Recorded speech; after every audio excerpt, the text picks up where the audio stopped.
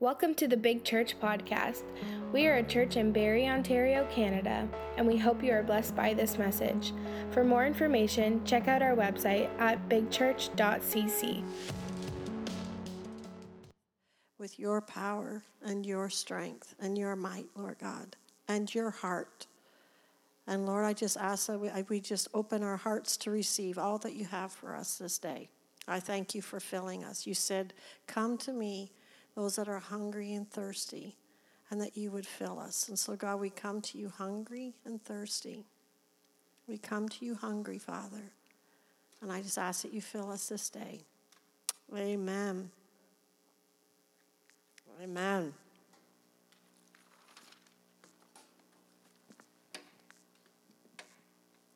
I have my Bible on my phone app. I forgot my paper one at home, so this will be a little more challenging.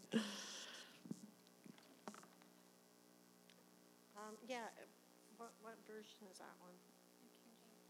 Okay. Well, I got my glasses here.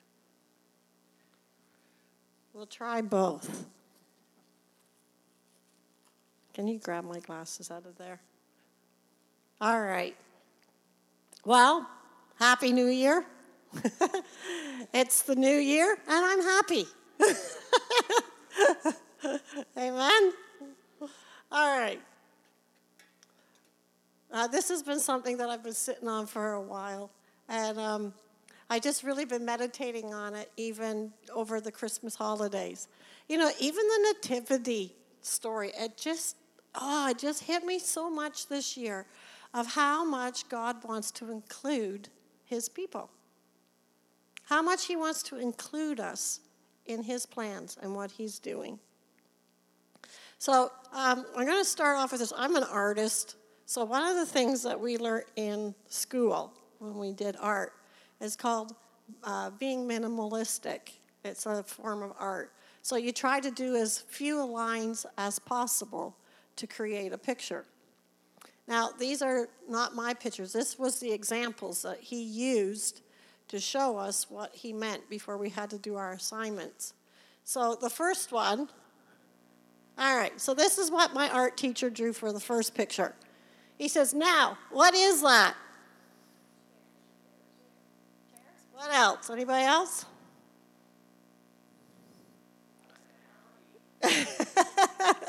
No. No, you're not going to guess it. I can tell right now. You're too laggy this morning. No one got it? All right. You know what it is? It's two Israeli soldiers standing behind the wall. All right. See? There's the wall. That's the line of the wall. And that's just the tips of their rifles. See? That's minimalist drawing. All right. Let's try the next one. Maybe you'll get this one. You might get this one because we have a Mexican in our midst. Part Mexican, so he might not get it. All right, who can tell? And Greg, you're not allowed to say. And boys, if you remember this one, you're not allowed to say. Who knows what this one is? Did you know this one? Okay, Carrie's going to take a big guess.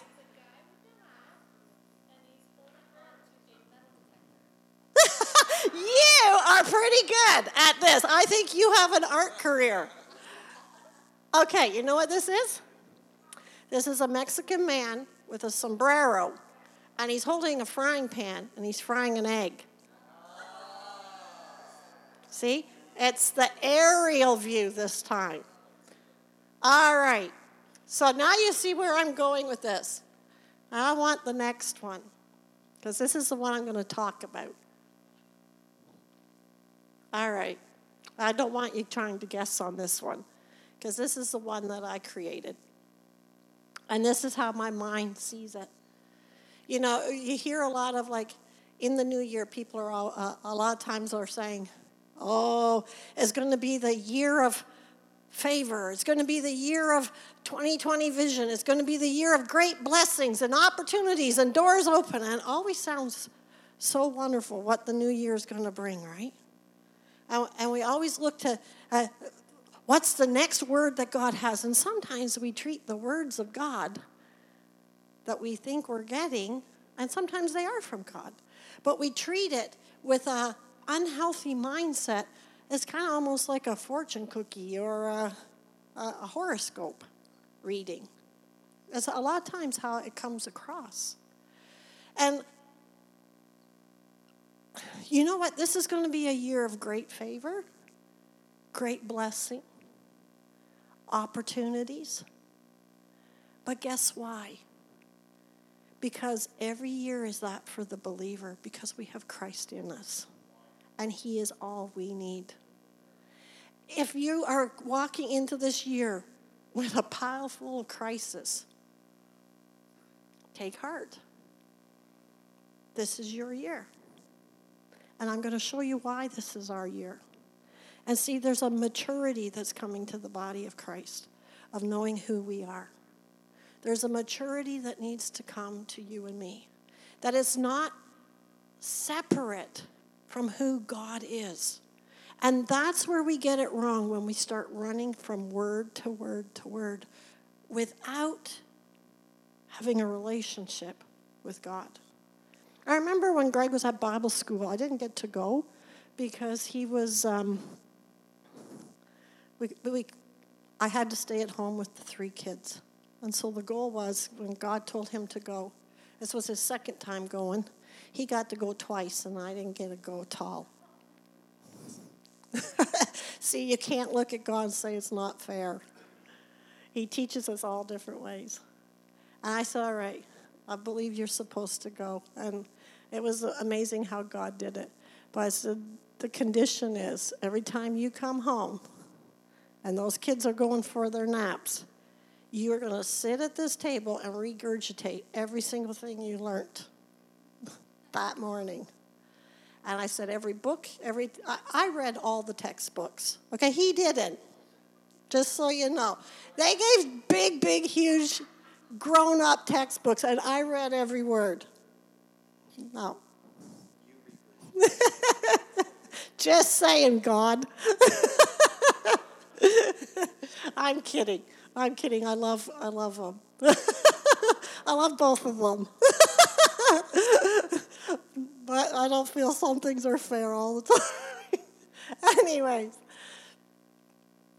But with that, one thing that I couldn't get was when people were learning things, it was like learning to pray. It was always emphasize the technique. Okay, so if I pray this way, then this is going to happen. If I do this, it's going to happen.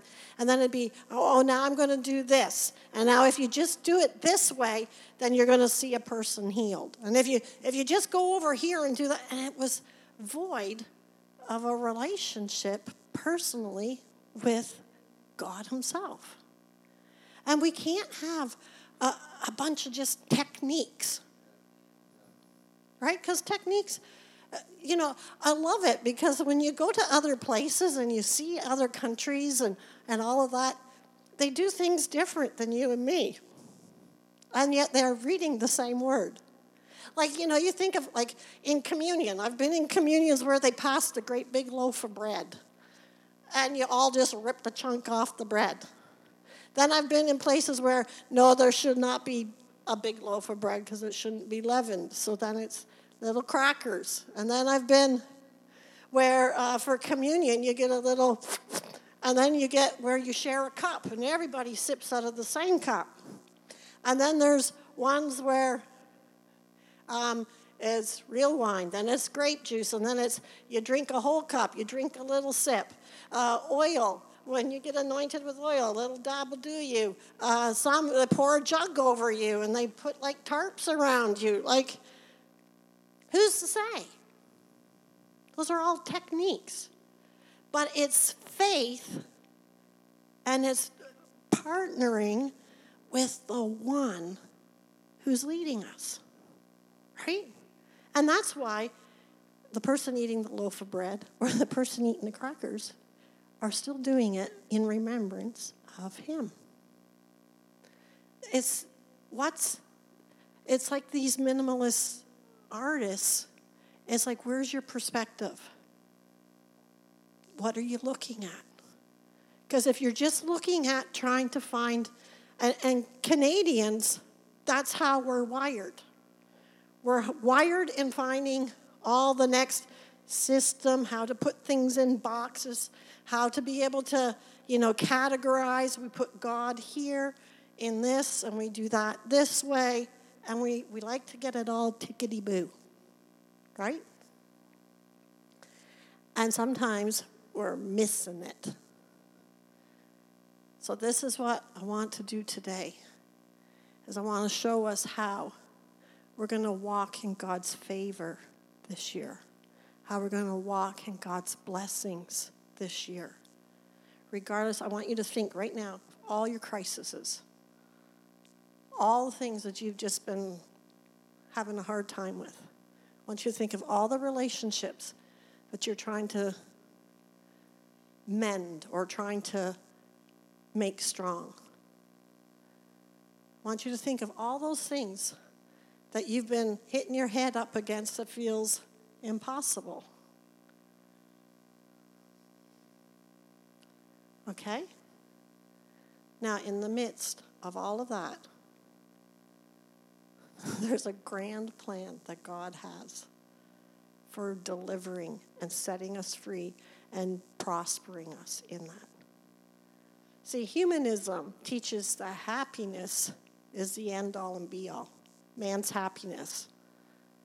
And what's crept into the church is a humanistic mindset that we serve a God who's there to make us healthy, wealthy, comfortable, and all of those things.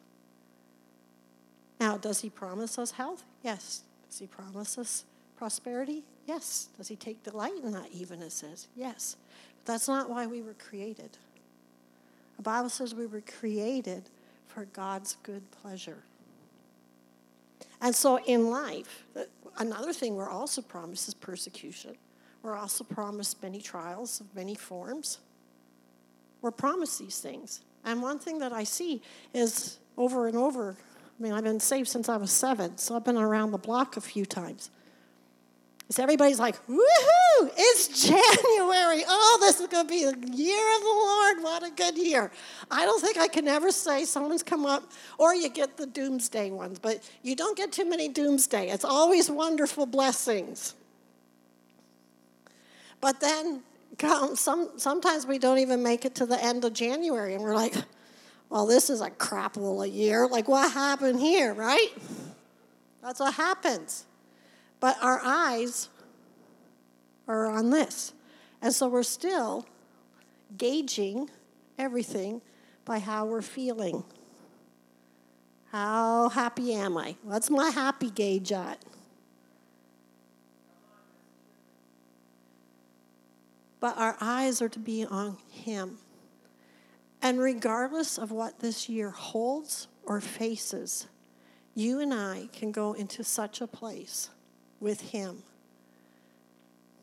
that we are so truly blessed and filled and satisfied. Amen? Now, this picture here, this is how I see it. The big circle is like who we are. And then we take the smaller circle, and it's like God. And we fit him into our life. When the kids were little, they used to watch the Donut Man. And Dunkin' Donut was the donut. He was a little donut puppet. And he'd always sing this song, life without Jesus is like a donut, like a donut, like a donut. Life without Jesus is like a donut. There's a hole in the middle of your heart. And then he'd take a Timbit at the end and stick it in the hole. Okay? But I want to tell you something today. This is looking at it wrong. This is not a right picture. Because that's nothing different than what the Romans and the Egyptians and all the different ones before. They used to make little carved images of their gods. And they'd carry them around like they were like little keychains. So that even the soldiers, they'd all have their own little gods.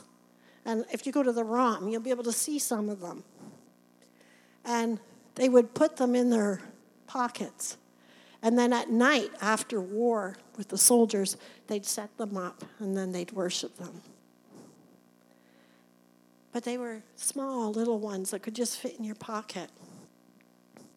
And a lot of times I think in Canada, we're guilty of doing this. We think God's just someone to enhance us. Or life is still all about us. But then God has a place. But I want to show you how we're to look at that. That small circle is you and me.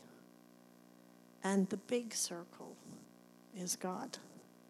Because the word says that I am hidden in Christ. I am hidden in Christ.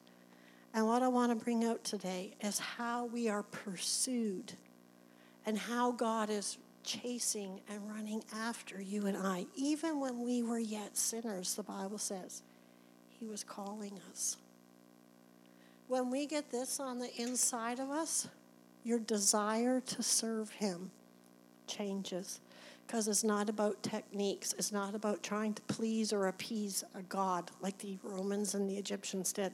But now it's from a relationship point of view that I love you and I am in partnership with you. So I want to bring out some scriptures. Because just hearing me say a fancy little schmancy, you could all go home and I could have led you to hell and you wouldn't have known it. Right? Gotta be aware of these things. Okay, Isaiah 43:1.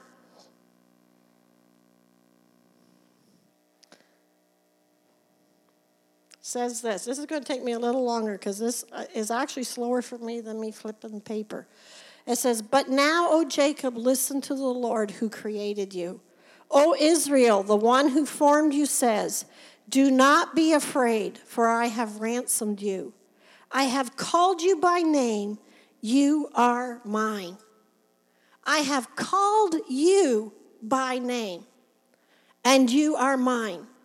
You know, every time God looks at you, it's not like you're a number. It's not like, you know what, there's a massive amount of believers out there, and they all seem to have their act together. I can't seem to get mine together, but I'm just a little piddly guy in the corner, like God is not even looking at. No, that's a wrong perspective.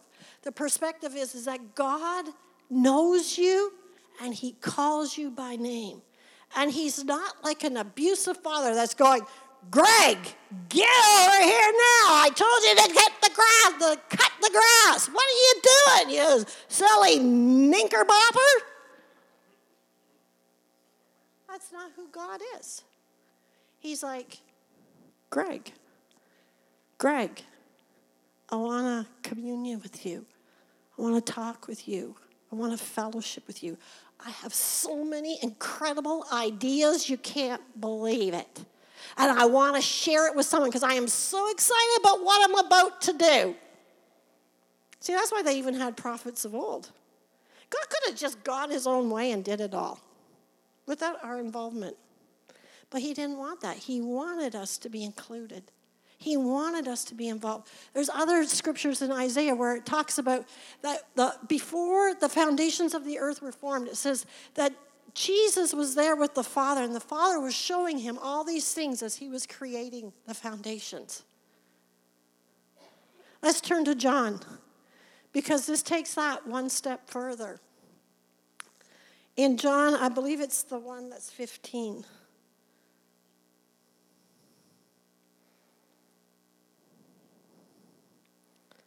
And we'll do that. I'm going to do that one in the Passion. It says, "I am a true sprouting vine, and the farmer who tends the vine is my Father. He cares for the branches connected to me by lifting and propping up the fruitless branches and pruning every fruitful branch to yield a greater harvest." We're talking about abiding in him. And then it says, "The words I have spoken over you have already cleansed you. So you must remain in life union with me, for I remain in life union with you. For as a branch severed from the vine will not bear fruit, so live your life intimately joined to mine. Live your life intimately joined to mine. I am the sprouting vine, and you're my branches. As you live in union with me as your source, fruitfulness will stream from within you. But when you live separated from me, you are powerless. If a person is separated from me, he is discarded. Such branches are gathered up and thrown into the fire to be burned. But if you live in life union with me, and my words live powerfully within you, then you can ask whatever you desire, and it will be done. When your lives bear abundant fruit, you demonstrate that you are my mature disciples who glorify my Father. Then he says, I love each of you with the same love that the Father loves me. So think about that with that picture of God the Father was creating everything. And as he was creating it, he had his son, Jesus, with him. And he was saying, now look at this. Look at how I'm doing this. Look at what I'm doing. Look at what I'm creating over here. He was including the son because he loved him. He didn't have to include, but he was including him. And he was saying, I want to share this with you. You know, I had a really good earthly father. And one thing that I learned with him is that it was so much fun in the process of doing the things. You know, my dad built a lot of things. You know, some of our furniture in our house was built by him. You know, anytime we had to do a school project or something, he was in there. Okay, we can create that. It's like if I got an idea, he'd say, okay, let's go out to the shop. This is how we'll do it. And then he'd have us doing it together. He could have just gone and said, okay, I'll do it for you. And then, boop, brought it out. But because, you know, the fondest memories is that I got to be a part of that and enjoy doing it with him. But that's like our Heavenly Father. There's so many things that he wants us to experience in him and to enjoy life with him. He wants to be able to be that one that when you need to be comforted, he's like, okay, you know what? That was horrible.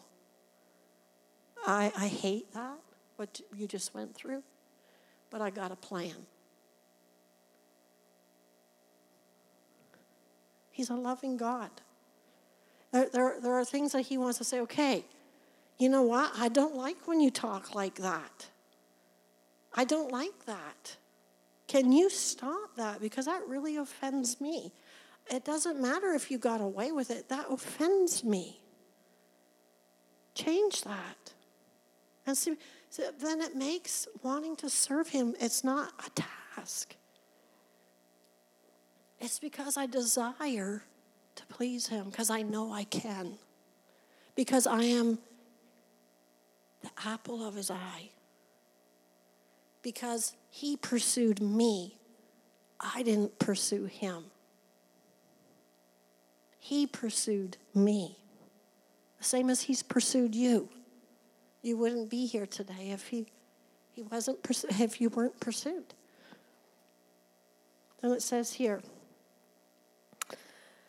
if you keep my commands, you will live in my Father's love, just as I have kept my Father's commands. For I continually live, nourished and empowered by his love. We can continually live, nourished and empowered by his love. See, Jesus, he ended up facing the cross. Oh, Greg and I have just been watching that series called The Chosen. It's kind of neat. I liked it, Daniel. Thank you. And what I liked about it was just how they made Jesus very man. Like he's the Son of God, but he's also the Son of Man. And how relational he is. And it just hits me like, how many times were they trying to kill Jesus? Like, the cross was the ultimate. But it says that there were many times that they tried to take his life, and he had to, slip by the crowds here. And another time they tried to push him over a cliff, and he had to walk through the crowd. So he didn't have it easy. He had a lot of trials. But he was continually nourished and well fed. You and I can be a people like that. It doesn't matter what our circumstances are this year. It doesn't matter how big of a mess we've created for ourselves. Sometimes we get that mentality, oh, well, I deserve it because I did it. Well, no, you made the big mess, but now let's partner with God and get through it. He says, for I continually live nourished and empowered by his love. My purpose for telling you these things is so that the joy that I experience will fill your hearts with overflowing gladness. Isn't that neat?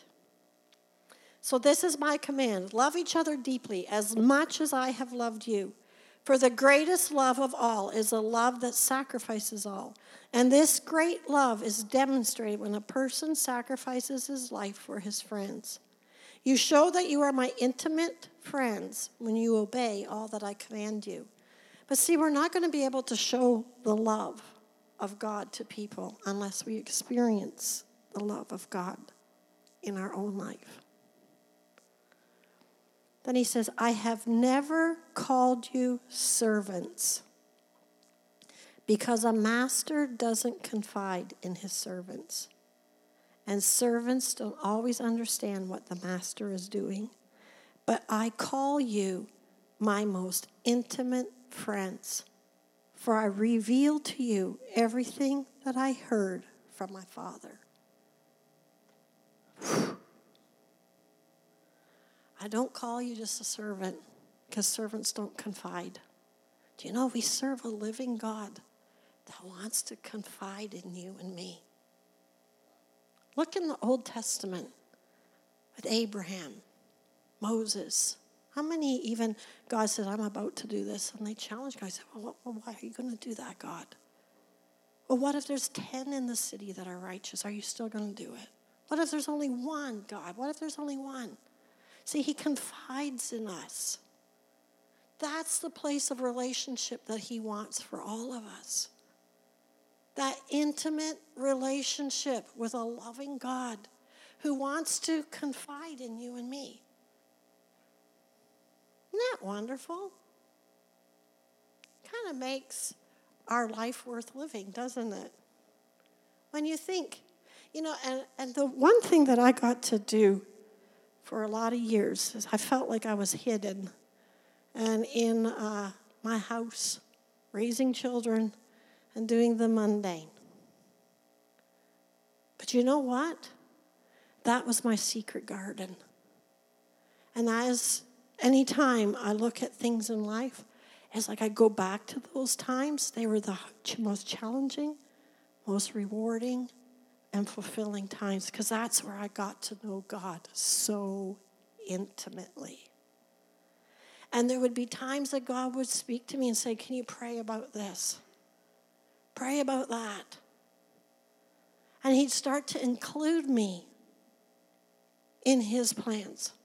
I was never bored. Never bored. We don't ever have to be bored believers. I'll tell you, God keeps you going.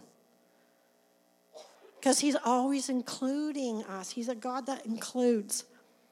And then he says this, you didn't choose me, but I've chosen and commissioned you to go into the world to bear fruit.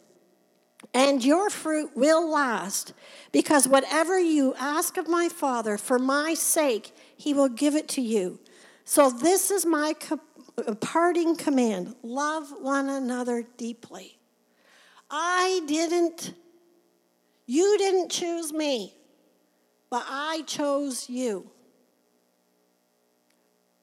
Nathan, he chose you. He knows everything about you. He created you in your mother's womb. And he knows every single strength, every single weakness, every single detail that you're not even aware of about you. And he knows how to draw that out because he intimately knows you. He intimately knows you. It's not about what we can do for Christ. It's partnering with the living God. You're doing youth because God chose you to do youth. You didn't choose the youth. God chose you to do the youth. See, it puts a different perspective on it, because then what do? We go to him and we give it to him. God, what about this? God, what about that? What about this issue, God? What about that issue, God? We go to him with everything. That song, we're going to sing that after. I surrender all. See, that's our job. When we surrender, God is able to break us. In some areas, if it hurts, it hurts. Like, have you ever had a muscle or something, a pulled muscle like in your back? It really causes a lot of pain. And you're like trying to compensate for it, and like all your body's heaving.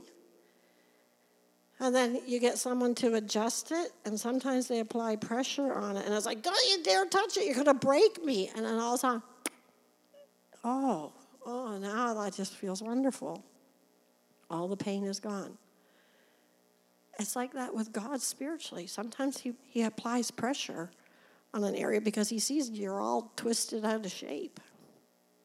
And he needs to go, no, this has to go. This is not lining up right. We can trust him with our lives.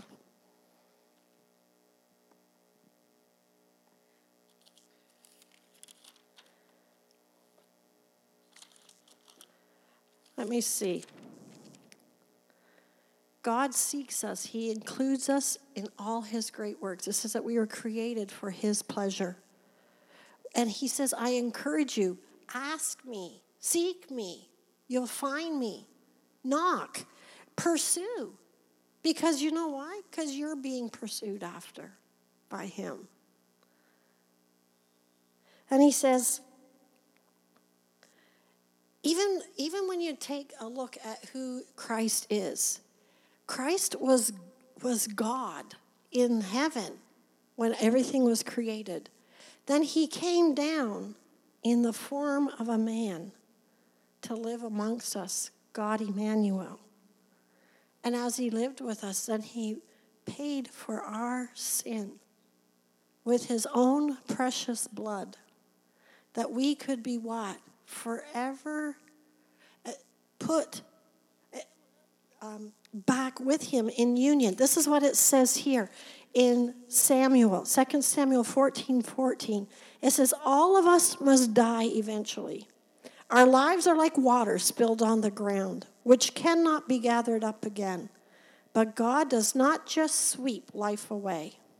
Sometimes we live life like it's just going to, let's just live it. Like, and he just sweeps it away. Sometimes we get depressed. We're like, what's the purpose? We're pursuing so many different things, and it comes up meaningless. But he says, but God does not just sweep life away. Instead, he devises ways to bring us back when we have been separated from him. He's devising ways to bring us back to him. Now, this is something that I've practiced in my life. And I believe this is something that's really helped strengthen along the years of living with God. At 17, I started where every morning I would get up. I started out I was a believer, but when I surrendered everything to him and he became Lord, that was my passion, is to allow him to be Lord in my life. And so every morning when I'd get up, I would take time to worship him. And when I'd worship him, I wasn't asking, I wasn't questioning, I wasn't going over my day. And I would take the time to just take time to just worship him for who he is. And I would just start singing a song. I'd just start ministering to him. Jesus, I love you. God, you are so worthy. God, you are so mighty. God, you are so wonderful. God, you created the heavens and the earth. And I would do that regardless of what my night or my day or anything was like. Didn't matter about how I felt. I sometimes feel we're so feeling based. Well, I didn't feel like it. We got to get past our feelings, people. You know what's so wonderful about God? This is what I love about God. He's bigger than our feelings. Even when we feel like we did not even engaged, he's like, just come to me. You know, sometimes I've been so angry, I'm ready to spit nails and rip hair out. I didn't do that to him. He lost it naturally. Just so you know. But you can still go to God. Even in that. You know, there's times I'm just like, God, what is up with this? Why are they always getting away with acting and behaving like that? Like, what do they think they're doing? La, la, la, la, la. And then he just kind of goes. But regardless of all of that, I take the time God, I put you as Lord. And then every night before bed, I do an inventory of my day. And I give him opportunity to speak to me if there was something that offended him or something that he wasn't pleased with. And he'll tell you in a loving way. Conviction is a wonderful thing because when we're convicted, that means you're loved and sought after. When parents aren't engaged in raising their children, they let them do anything. They can run the streets. They're never home. They don't care if they're home or not home. You know, we see different cases. Sometimes, you know, even food is like, well, you feed yourself kind of thing. But we serve a loving God who is pursuing us, devising ways to cause us to grow intimately with him. And he's going to speak to you, and he says, look I don't want you behaving like that. You're representing me, and that's not good what you're doing. Or he'll say, you know what, I really love this. That was awesome, wasn't it? Like when we get excited when you see God answer prayers, like, yes, God. He's like, yeah, wasn't that so wonderful? Look at how I did that. Wasn't that great? And we get to participate and be a part of that. I love that about God. And then it was learning to just allow him in my day. And you start increasing and letting him fill it. Going to the grocery store. Guys or people, I'm talking to people all the time that I don't know. It's not because I'm not a shy person, although I'm not now. I don't think I ever was. But it's because I'm looking. Okay, God, is there someone here you want me to talk to? Is there someone you want me to reach? Because I'm not going to live mundane. I'm going to take the mundane days and make them full and rich. Because why? Not because I have to. We got to get that out of evangelism, thinking we have to do that to please God. I'm just doing my day because I'm being nourished and filled. And if your day is being at home with 3 screaming kids that are throwing themselves on the floor and pulling a temper tantrum that is not ending anytime soon, God's there with you in the temper tantrum. If you're facing a huge struggle in your finances, he's there with a plan. If you're struggling in any area, he's there. But he's also there asking, look, I have this that I want to accomplish, and I think you would be really good at this. Will you do this for me?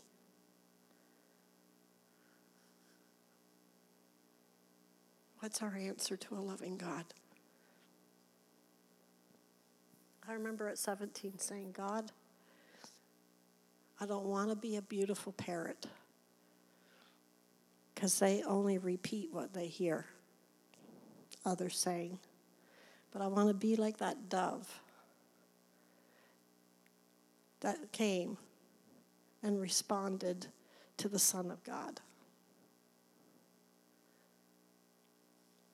That's what I want to be. I don't have to have the most colorful wings. Sometimes we're always looking to be the most colorful. And we're always looking for the approval of others. And we're trying to find our self-worth in how we compare to everyone. That's empty.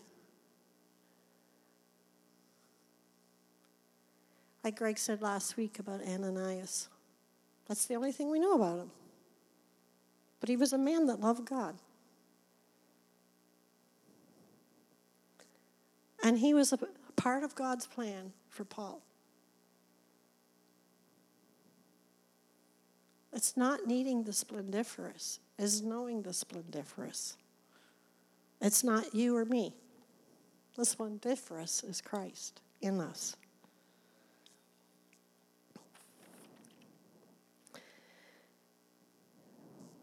In Romans 8:26-27, it says, the Holy Spirit passionately pleads before God for us, his holy ones, in perfect harmony with God's plan and our destiny.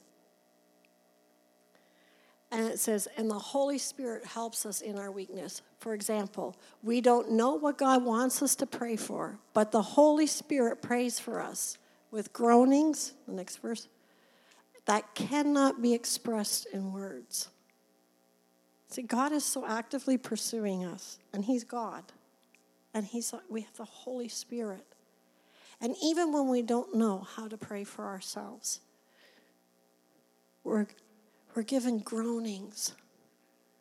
And we're expressing the deep things to God. Because you know what?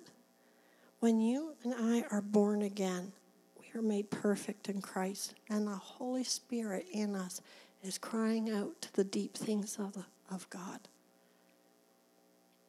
And we just allow them. It's like, God, I don't know what this is right now, but God, I'm yielding. I'm surrendering to you. Do you know how we get in partnership with God and how we get sensitive to hearing him? It's by spending time. You know how we spend time? In prayer. Prayer is not, okay, a bunch of techniques. Yes, we can learn. And we have to learn to use the Word of God to pray. I'm not negating those things, but it's not limited to a technique. We are praying to the living God. And the living God, it says, is attentive to our prayers. He knows what we are asking even before we utter it with our mouth. Even when we don't want to pursue him, even when we're just so angry at God, the deep part of us is crying out to him. And he knows how to devise ways to cause us not to be separated from him and how to get us close. So, for this new year, God has a plan. And his plan is that he is actively pursuing his church. He is actively, and the Bible says that Jesus is seated in the heavenly place on the right hand of the Father, interceding for us. In John, let me go there quick. You see, I'm jumping around a bit here. John 17:24. Do you have that one up there? This is just before he leaves.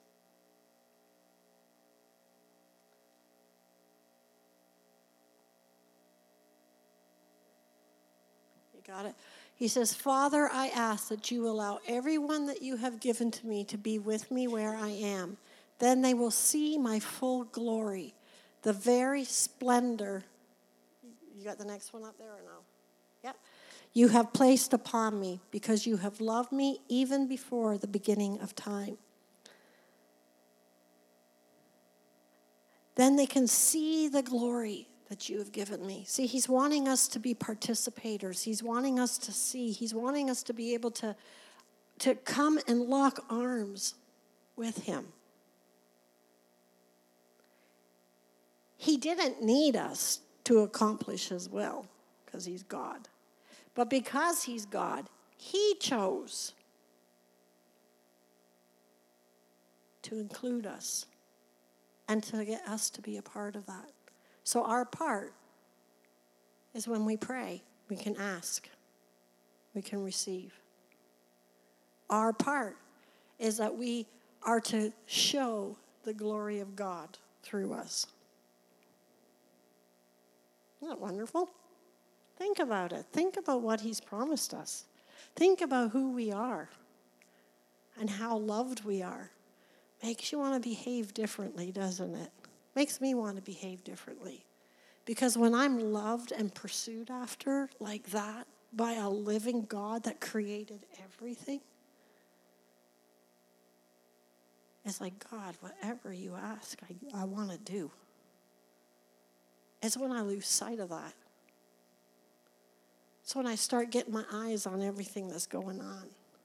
When I start looking at the bank account because I don't have enough. And I start looking at my conflicts in my relationships. And I start looking at things that I thought were supposed to happen that didn't happen. It's when I start wading through the muck. And sometimes, this is a picture image I see. It's kind of like I got a whole pile of garbage everywhere. I was always a child that was very organized. So I had friends along the way that I remember especially my one cousin.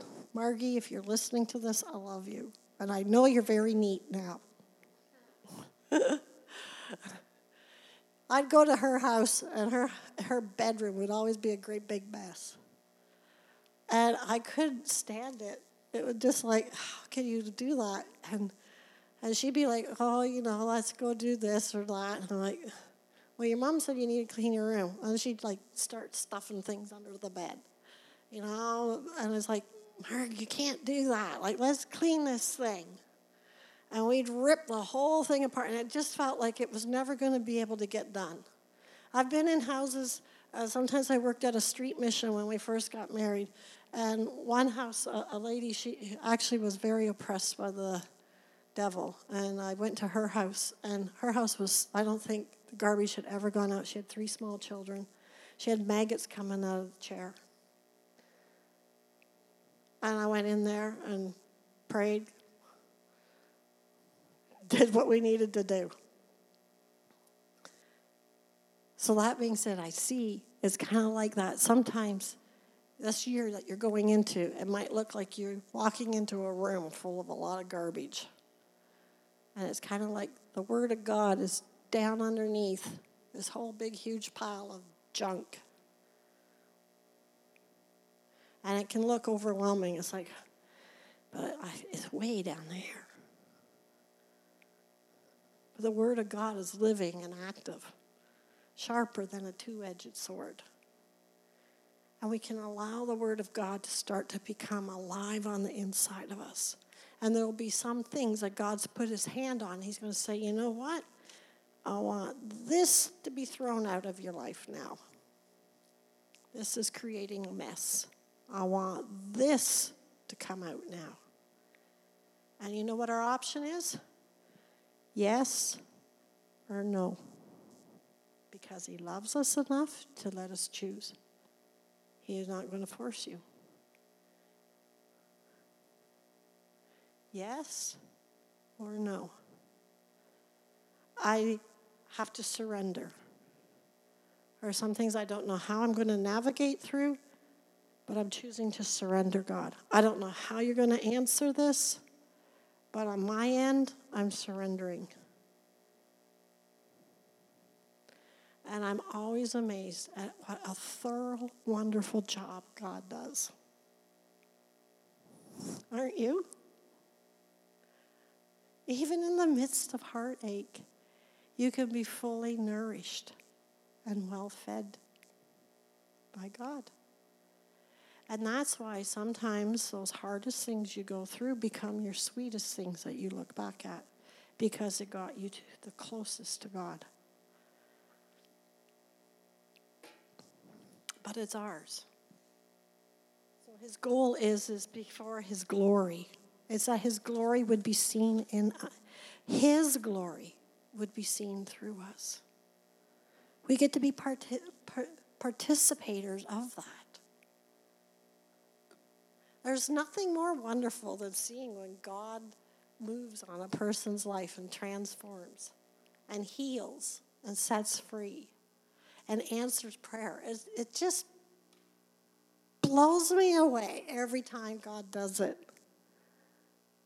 And I just like being able to be center front.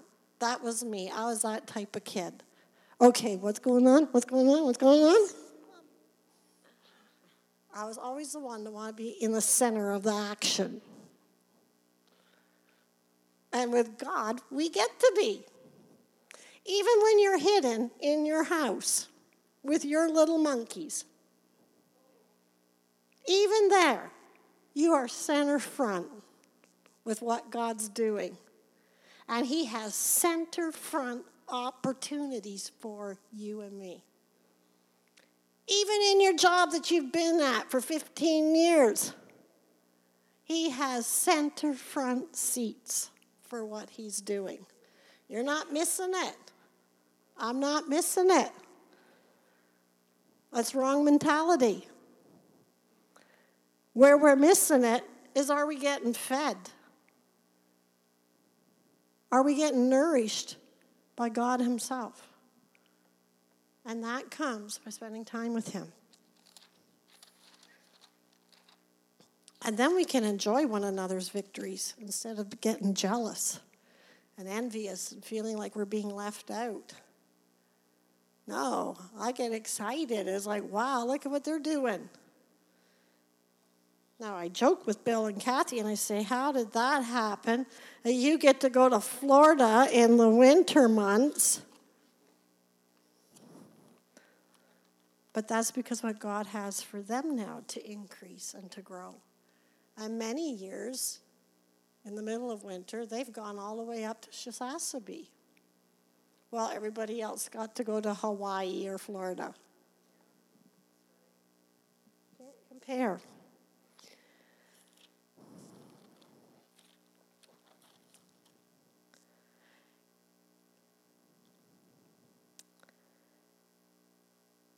The eyes of the Lord range throughout the earth to strengthen those whose hearts are fully committed to him. Let's turn to 2 Chronicles 16. I got to turn it to this one because I think there's a few verses from that. This is my last verse.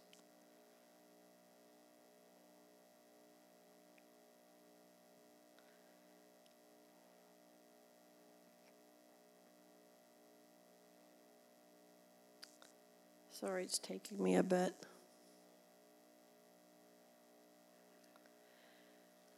This is Azaz, or Azaz. And he was a king.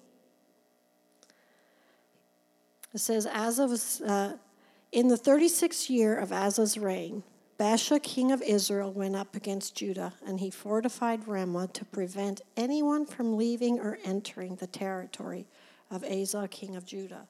So what he was trying to do is he cut all the supplies off.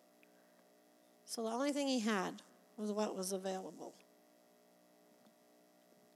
And it says, Asa then took the silver and gold out of the treasuries of the Lord's temple and of his own palace, and sent it to Ben-Hadad, king of Aram, who was ruling in Damascus.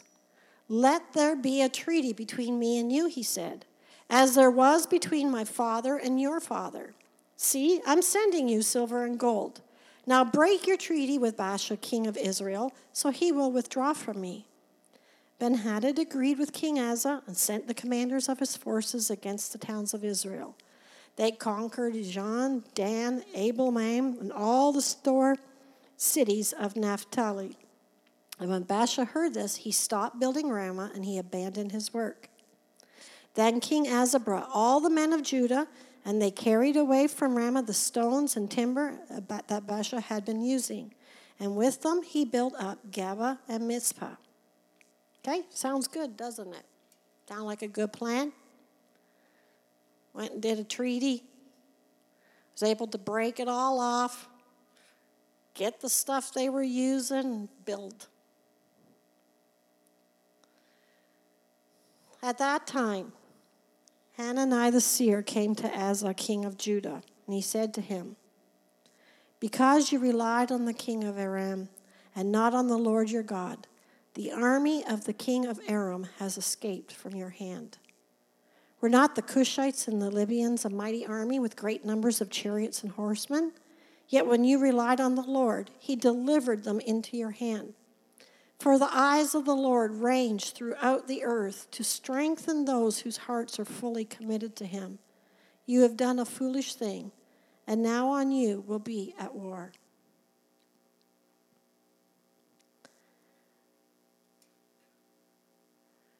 Listen, this year there's going to be opportunities to rely on the strength of man, to rely on things that look good outwardly. The problem with Asa was not the technique.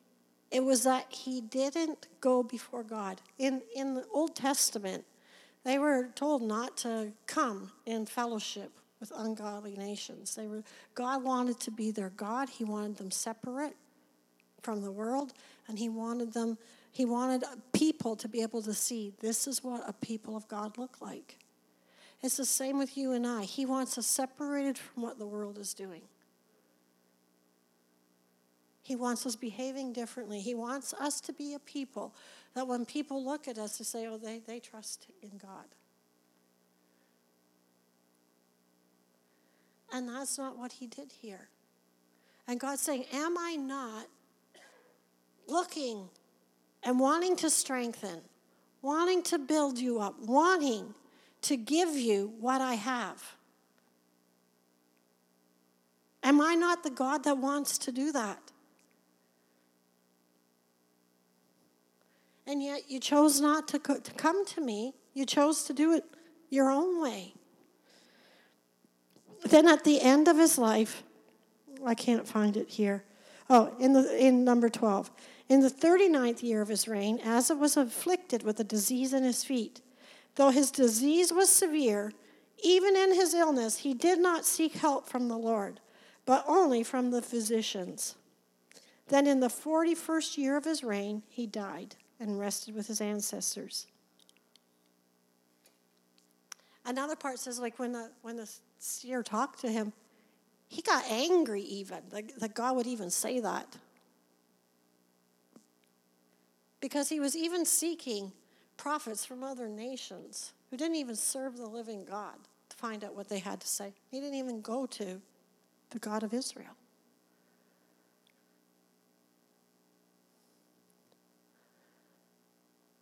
So this year, let's be a people that are going to give him everything. Let's just surrender. We don't have to try and come up with the greatest scheme on how we're going to get this breakthrough, that breakthrough, and la, la, la, la, la. Let's just surrender to him in any area that he puts his finger on. God, I surrender this to you. I want to see this developed in my life. If he shows you a weakness in your own life, God, I repent of that. You know the wonderful thing about seeing sin as sin? Is when you see sin as sin, you're no longer a victim to it. That you now have given yourself the power to receive forgiveness and change.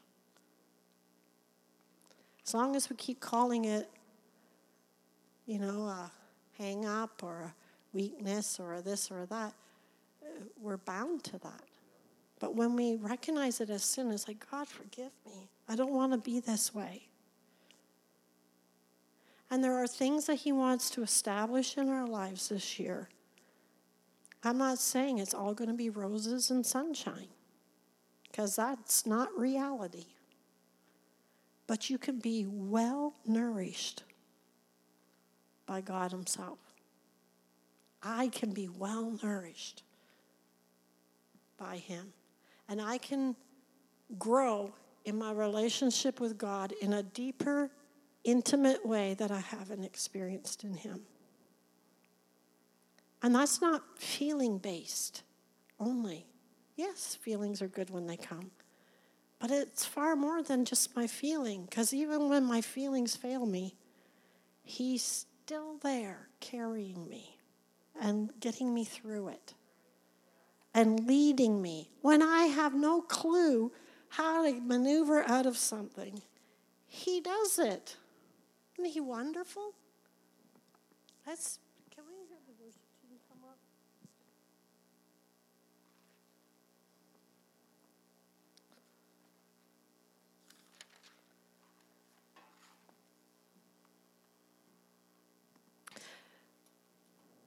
It takes the pressure off of us on performing and behaving well. And it puts our eyes on him who is able. And when we spend time with him, that's where our dreams come. That's where your dreams for your children's ministry to develop and to grow in areas that we don't know how he's going to maneuver those things. It's how it went from 5 kids to this. And it'll continue to go to families. Same with the YD youth. There might be things this year that God says, I want you to do that really don't seem like they're hidden. No one sees it. But God does, and he asked you. And we get to say, yes, God, I would love to do that for you. I wouldn't like to do it for my stinky, rotten husband at the moment, but I'd like to do it for you. Because sometimes we can feel like that towards one another. I'm really picking on you a lot today. He really is a good man. I really do love him. He's a keeper. But aren't you glad I'm picking on him and not you? I know he can take it. Let's just surrender to God for this year. And let's position ourselves to receive from him. Because the one thing that I've seen with words sometimes when people hear, oh, it's the year of favor, or it's the year of this or the year of that. When we don't have our eyes on Jesus, when horrible things maybe happen, or when we just are feeling like flat, even when things are good. You know those days where sometimes you just feel flat on the inside? Or is that just me? No, we all have those days, right? And you don't even know why. You're just like, ugh.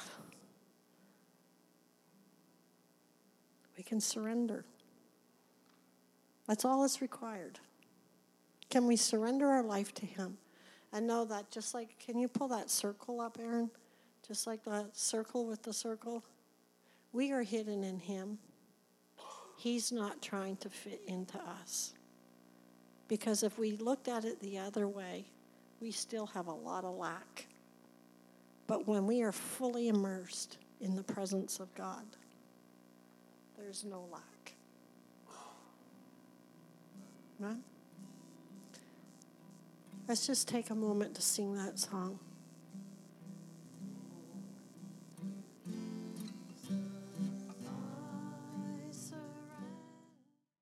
Thank you for joining us today. We pray that this message has truly blessed your life.